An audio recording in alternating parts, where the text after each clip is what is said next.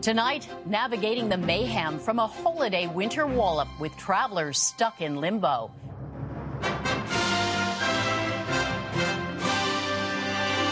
Complications and chaos leave Canadians in the lurch. It just felt inhumane, like there was older people, younger people with kids. No water was given, nothing. The grind to get home. It was awful. This blizzard is the one for the ages. The U.S. death toll rising after a relentless winter storm. It was like looking at a white piece of construction paper. You couldn't see anything at all. Digging out and reeling from the so-called blizzard of the century. Plus, the lure of Boxing Day shopping. Is it wearing off? There's a fatigue for both shoppers and the retailers.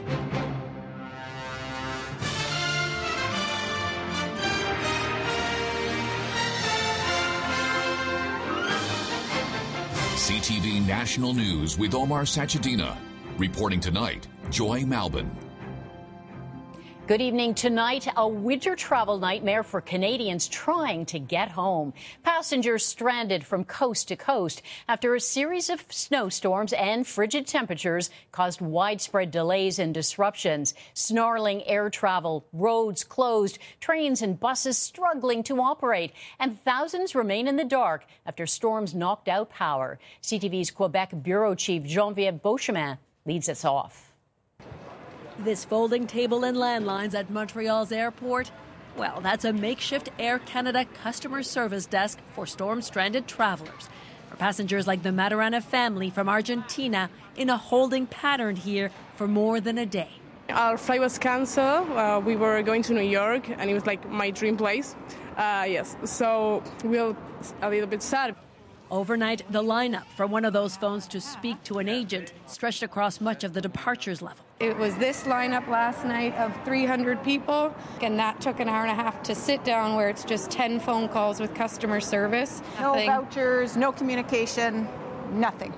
And travelers say airlines don't seem to grasp what a canceled trip means. My family will never fly WestJet again. They don't understand what we lost. I know we lost a trip, but we lost more than a trip. We lost those chances of those memories as a group of 12. At Toronto's Pearson Airport, 97% of originally scheduled flights are now taking off and landing, but some without checked baggage on board. Mounds of luggage have piled up on the terminal floor, with broken equipment adding to weather woes. With that significant drop in temperature, it did freeze elements of our baggage system, which stopped the belts from moving. Vancouver has set up an extended comfort and care area, a much-needed spot on a layover for Carol Joy Green after a long trip from Toronto. We sat on the plane that was already delayed for 6 hours because they didn't have anyone to load luggage on. And what's more, she's not sure just when she'll make it home to Prince George. In Mexico, Sunwing passengers are still demanding to get back to Canada after canceled flights last week. Some complain they've been sleeping in hotel lobbies for days and getting no help at the airport. It was terrifying. It just felt inhumane, like there was older people, younger people with kids. No water was given, nothing. It was awful. Train service, too, isn't back on track after the storm. Via Rail canceled service on parts of the Toronto to Montreal corridor again today, but says much of the service should be up and running tomorrow. The storm has frozen homes and businesses, too, as spray-coated parts of Crystal Beach, Ontario, in thick ice, with the region under a state of emergency. Power is still out for thousands of others in several parts of Canada, still in the dark and cold. In Quebec, 1,200 crews are still working night and day to restore power, but the wait is frustrating to many. I'm really upset. Nobody cared. I feel there's not enough manpower. Hydro-Quebec concedes there could still be customers without power on New Year's Eve, and airlines don't know just how long they'll be in recovery mode. Joy. CTV's Geneviève Beauchemin in Montreal tonight. Meantime, officials in BC's interior say all of the injured still in hospital from that deadly Christmas Eve bus crash are expected to survive. 4 people were killed and 50 others hurt too seriously when the passenger bus rolled over on an icy highway east of Merritt. South of the border, Buffalo is dealing with one of the worst blizzards in its history. People trapped in cars, hundreds of rescues, and tragically, at least 57 people have died across the United States.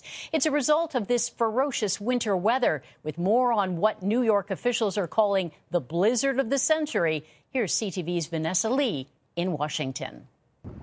In a city that has weathered its share of massive snowstorms, this one is being described as once in a generation. We have been through a lot of wars together, and this blizzard is the one for the ages. Certainly it is the blizzard of the century. Hurricane-force winds combined with more than 4 feet of snow brought Buffalo to a standstill. Roads are impassable. Abandoned vehicles are scattered everywhere.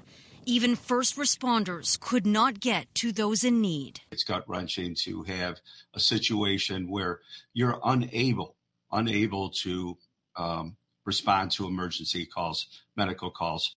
Across western New York, at least 29 people have died, found in their cars, homes, and in snowbanks. Unfortunately, they are still recovering bodies. Some are natural deaths, but some are also due to exposure. This family of 6 says they are lucky to be alive. They got stranded in their car while trying to find a hotel after their home lost power. Firefighters rescued them in the height of the storm. It was like looking at a white piece of construction paper. You couldn't see anything at all. A driving ban is still in place, with authorities warning of dangerous conditions. Conditions are also difficult inside of homes, where some have been without power in frigid temperatures for more than 2 days. An Arctic blast that has gripped much of the U.S. has derailed holiday plans from coast to coast. Close to 4,000 flights were canceled today alone. There's no option to rebook anything online. Oh, I've also been on hold for 5 hours and 43 minutes. The National Guard is helping with rescue efforts in New York, where some communities are expecting another 30 centimeters of snow. Joy. Thanks, Vanessa. The bitter cold is what greeted busloads of migrants in Washington, D.C. on Christmas Eve. About 130 people, families, including babies and children, showed up outside Vice President Kamala Harris's home in T-shirts and thin blankets on one of the coldest days of the year. The White House slammed Texas Governor Greg Abbott, who sent the buses there, calling it a cruel, dangerous, and shameful stunt. It's not just the cold. Migrants also face legal uncertainty over a Trump pandemic policy used to expel asylum seekers, legislation that's about to expire. And Russia's invasion has made the future uncertain for Ukrainians, even in their own homes. Tonight, nearly 9 million people have no electricity because of the constant strikes on Ukraine's power grid. 10 months into this war grinding on, now Kyiv is proposing a peace summit, but with a warning for the Kremlin. CTV's Danielle Hamamjian explains. Deep inside Russia, a Ukrainian drone is shot down at 1:30 in the morning. According to Moscow, falling debris killed 3 military personnel near Engels airfield, from where attacks against Ukraine have been launched since the war began. It's the second time in a month the base, hundreds of kilometers from the Ukrainian border, has been targeted, raising questions about the country's air defense system. This is a pure military target that has been used against Ukraine, and the Russians seem to be accepting that this is just how wars are prosecuted. So we should expect that Ukraine's going to continue to attack this base and other bases that attack it. And one of those places under constant Russian attack is the eastern city of Bakhmut. For months, Ukrainian forces have resisted Russian attempts to advance. Russia will not stop having conquered one country, he says. If it swallows us, it will go further. But there are now hopes the end of February could be as far as it goes. Coinciding with the 1-year anniversary of the war are plans for a peace summit. We think that the United Nations could be the best venue for holding this summit, because this is not about making a favor to a certain country. This is really about bringing everyone on board. To another summit held today, this one in St. Petersburg, the man orchestrating the war hosted leaders of states that were once part of the Soviet Union. Russian President Vladimir Putin today admitted there are disagreements between them. Ukraine's ability to push back on Russia has given those states the ability and voice to push back on Russia and maybe not be quite as much a puppet as Putin would want. Asked if Ukraine would invite Russia to this peace summit, the Ukrainian foreign minister said that Moscow would first need to face prosecution for war crimes at an international court. Joy. Thanks, Danielle. Tensions are escalating on the Korean peninsula. Today, South Korea deployed fighter jets and attack helicopters to shoot down North Korean drones that entered its airspace for the first time in 5 years. One of the 5 drones was detected flying near the South Korean capital. Its military responded, firing around 100 warning shots and sending their own surveillance planes into North Korean territory to photograph key military facilities. North Korea has aggressively stepped up its pace of missile tests this year, despite international sanctions. China's dropping COVID-19 rules for foreign travelers, one of the biggest moves towards reopening the country after nearly 3 years of the pandemic. Starting January 8th, passengers arriving at China's airports no longer have to quarantine. But they'll still need to mask up on planes and show a negative PCR test on landing. The rules right now include mandatory quarantine, 5 days at a hotel, followed by 3 days at home. China's abrupt reversal of its strict zero COVID policy has led to a surge in infections nationwide. Coming up, it just seems like a normal day. Yeah, I think most people do online shopping now. Boxing Day shopping becoming a harder sell. Plus, another holiday staple, the World Juniors begins in the Maritimes.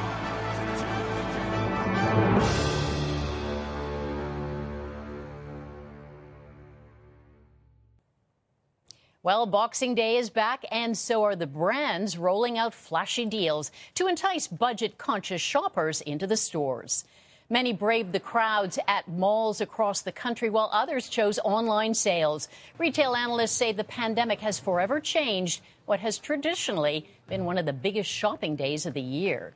CTV's Shannon Patterson reports from BC. After weeks of shopping for friends and loved ones in the lead up to Christmas. Once we hit Boxing Day and Boxing Week, we're right back to, hey, what do I want? Gift cards and gift certificates play a role in that. Plus, historically, there's always the sport of it's a tradition. I go every year. It's her tradition that I'm joining. Tell me what you were looking for. Good deals. Yeah, basically. At Surrey's Guildford Mall, dedicated bargain hunters were rewarded. This is a $300 jacket I got for $120. And they didn't have to battle big Boxing Day crowds. It's not too busy today, actually. We were expecting some lineups. There's no traffic and nothing. We got here really early, too. It just seems like a normal day. Yeah, I think most people do online shopping now. The pandemic may have forever changed how we shop. Retailers were forced to pivot to online sales, and customers followed. Now many believe there's simply no need to come to the mall on Boxing Day to get the best deals. I definitely think there's a fatigue for both shoppers and the retailers for the in-store lineups and crunch and big crowds. Electronics have traditionally been the biggest Boxing Day draw, and Best Buy in downtown Vancouver was busy by midday. I think customers have been itching to really get back in the store like this, and vice versa. I think we've been itching to have this sort of traffic and volume in the stores as well.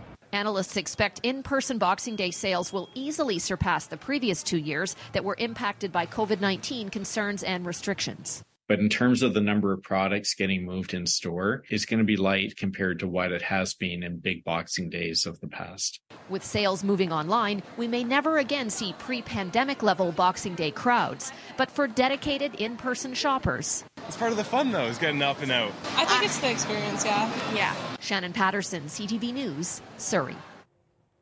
Another Boxing Day tradition got underway today. The puck dropped on the World Junior Hockey Championships in Halifax and Moncton. Lingering over the major event, Hockey Canada's handling of sexual assault allegations dating back to 2018.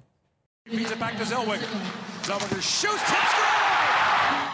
Canada jumped out to an early 1-0 lead, but it was all Czechia after that. They cruised to a 5-2 win. Canada's next game is against Germany on Wednesday. Still ahead, tens of thousands flee deadly floods, and this should be a global concern because climate change is not the responsibility of one country. A look back at a year of unprecedented weather events.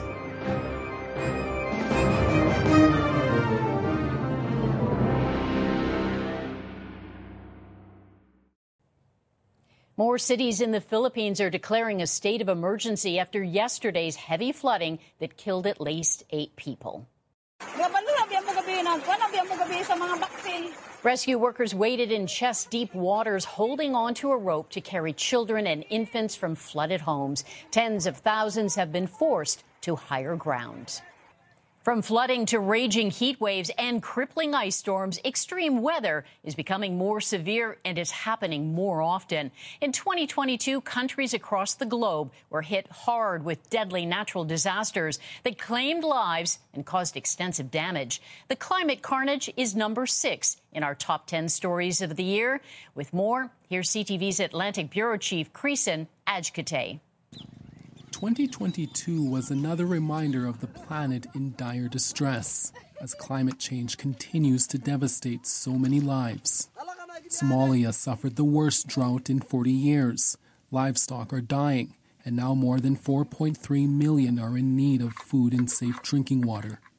This should be a global concern because climate change is not the responsibility of one country. Hundreds of wildlife in Kenya have also died from the heat, including this elephant that was shot after it killed a woman while desperately looking for water. In South Africa, flash flooding killed more than 400 people and left tens of thousands more homeless. And in Pakistan, flooding there has created an economic crisis, killing hundreds and causing $32 billion in damages. Millions of people are going into winter without the shelter. Dangerous heat waves caused a national emergency in Britain, closing airport and train services. This weather is absolutely unprecedented. We have never seen anything like these temperatures in our models before. Spain and Portugal set a new July record of 47 degrees, which sparked out-of-control wildfires. This man nearly lost his life while trying to protect his town. High winds were also the issue in Atlantic Canada. The devastation looks to be beyond anything that we have witnessed before. Hurricane Fiona threw homes into the ocean, snapped thousands of trees, and knocked out power for weeks. I saw 4 or 5 buildings float past while we were here trying to deal with this. Is heartbreak, is devastation. So far, Fiona has caused $660 million in damage, making it the most costly extreme weather event ever recorded in the region. The reality is, with climate change, there are going to be more extreme weather events with a greater intensity. In Puerto Rico, that same storm caused $2 billion in damages and left millions without power. I'm determined to help Puerto Rico build faster than in the past and stronger and better prepared for the future. In the spring, Ontario saw winds reach up to 195 kilometers, killing 11 people. It was later confirmed an EF2 tornado caused the damage.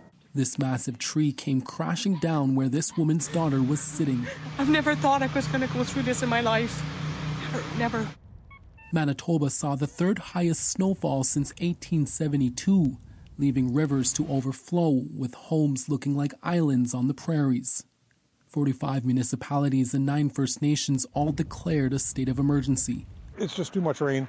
It's too much moisture. We don't need it. In the U.S., a 23-year drought dried up more farmlands. Oh, no. Wow. And brought more wildfires to people's doorsteps, like here in Arizona. This was taken at 12:25 p.m. You can see 12:28. That's 3 minutes later. It happened so fast. To see, everything burned is just very traumatic.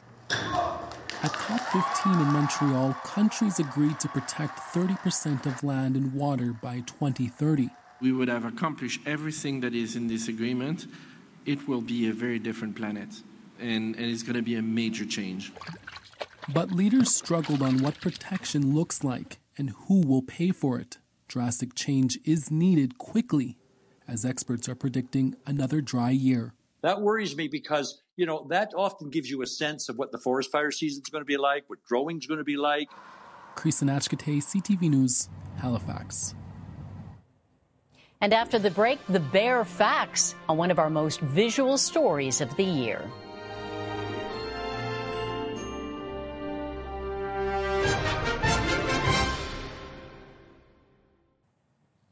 Before we leave you tonight, we want to take a look back at another memorable story of the year. And what could be more memorable than spotting a black bear? As we hear from CTV's Alberta Bureau Chief, Bill Fortier. Over the spring and summer, Western Canada's mountain communities had a big problem on their hands, the presence of bears. So we partnered with Parks Canada and got an incredible look at the wild animals and saw firsthand what officers were dealing with on a daily basis. It was one of our favorite stories of the year, and we think it's worth a second look. On patrol with Parks Canada in Jasper National Park, it doesn't take long to hear this. Medium black bears about 50 meters south of the Parkway Gate. Calls for bears near people are way up, the busiest James McCormick can remember in about 17 years on the job. It's been a crazy busy year for us. Yeah, we're up 60%, we suspect, over the number of calls we'd experienced this spring. It's an issue throughout the Rockies. This month, a Canmore school was locked down when a grizzly wandered by. And this past weekend, Vancouver police shot and killed a black bear in a residential area. I can respond to that one at the Parkway. On this shift, calls for what's known as a bear jam. People stopping on the highway to see this. Pull over more off the road for me, please. The advice is stay in the vehicle unless you can be at least 100 meters away. Thanks for staying in your cars. We appreciate that. They say stay in the car, we stay in the car. The bigger concern is when bears show up here in town or close by. And that, too, is something happening a lot more this year, according to Parks Canada. 10-4. I'll head that way right now. This call is for a grizzly sighting just outside the community. We're obviously a little bit too close to town to have bears. She's just kind of right between. Okay, yeah. A team moves in slowly. Hey, mama. Hey, bear. Gently encouraging the grizzlies to move away. Okay, they're on the road now.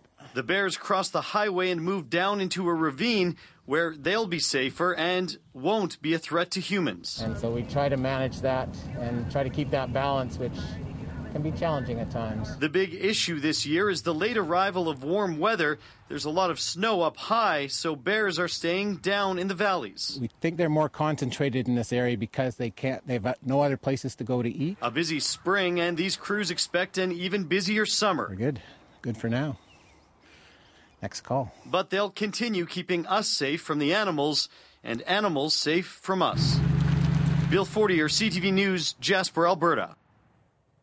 Well, that's it for us tonight. For Omar Sachedina and all of us at CTV National News, thank you for watching. Have a great night, and we'll see you again tomorrow.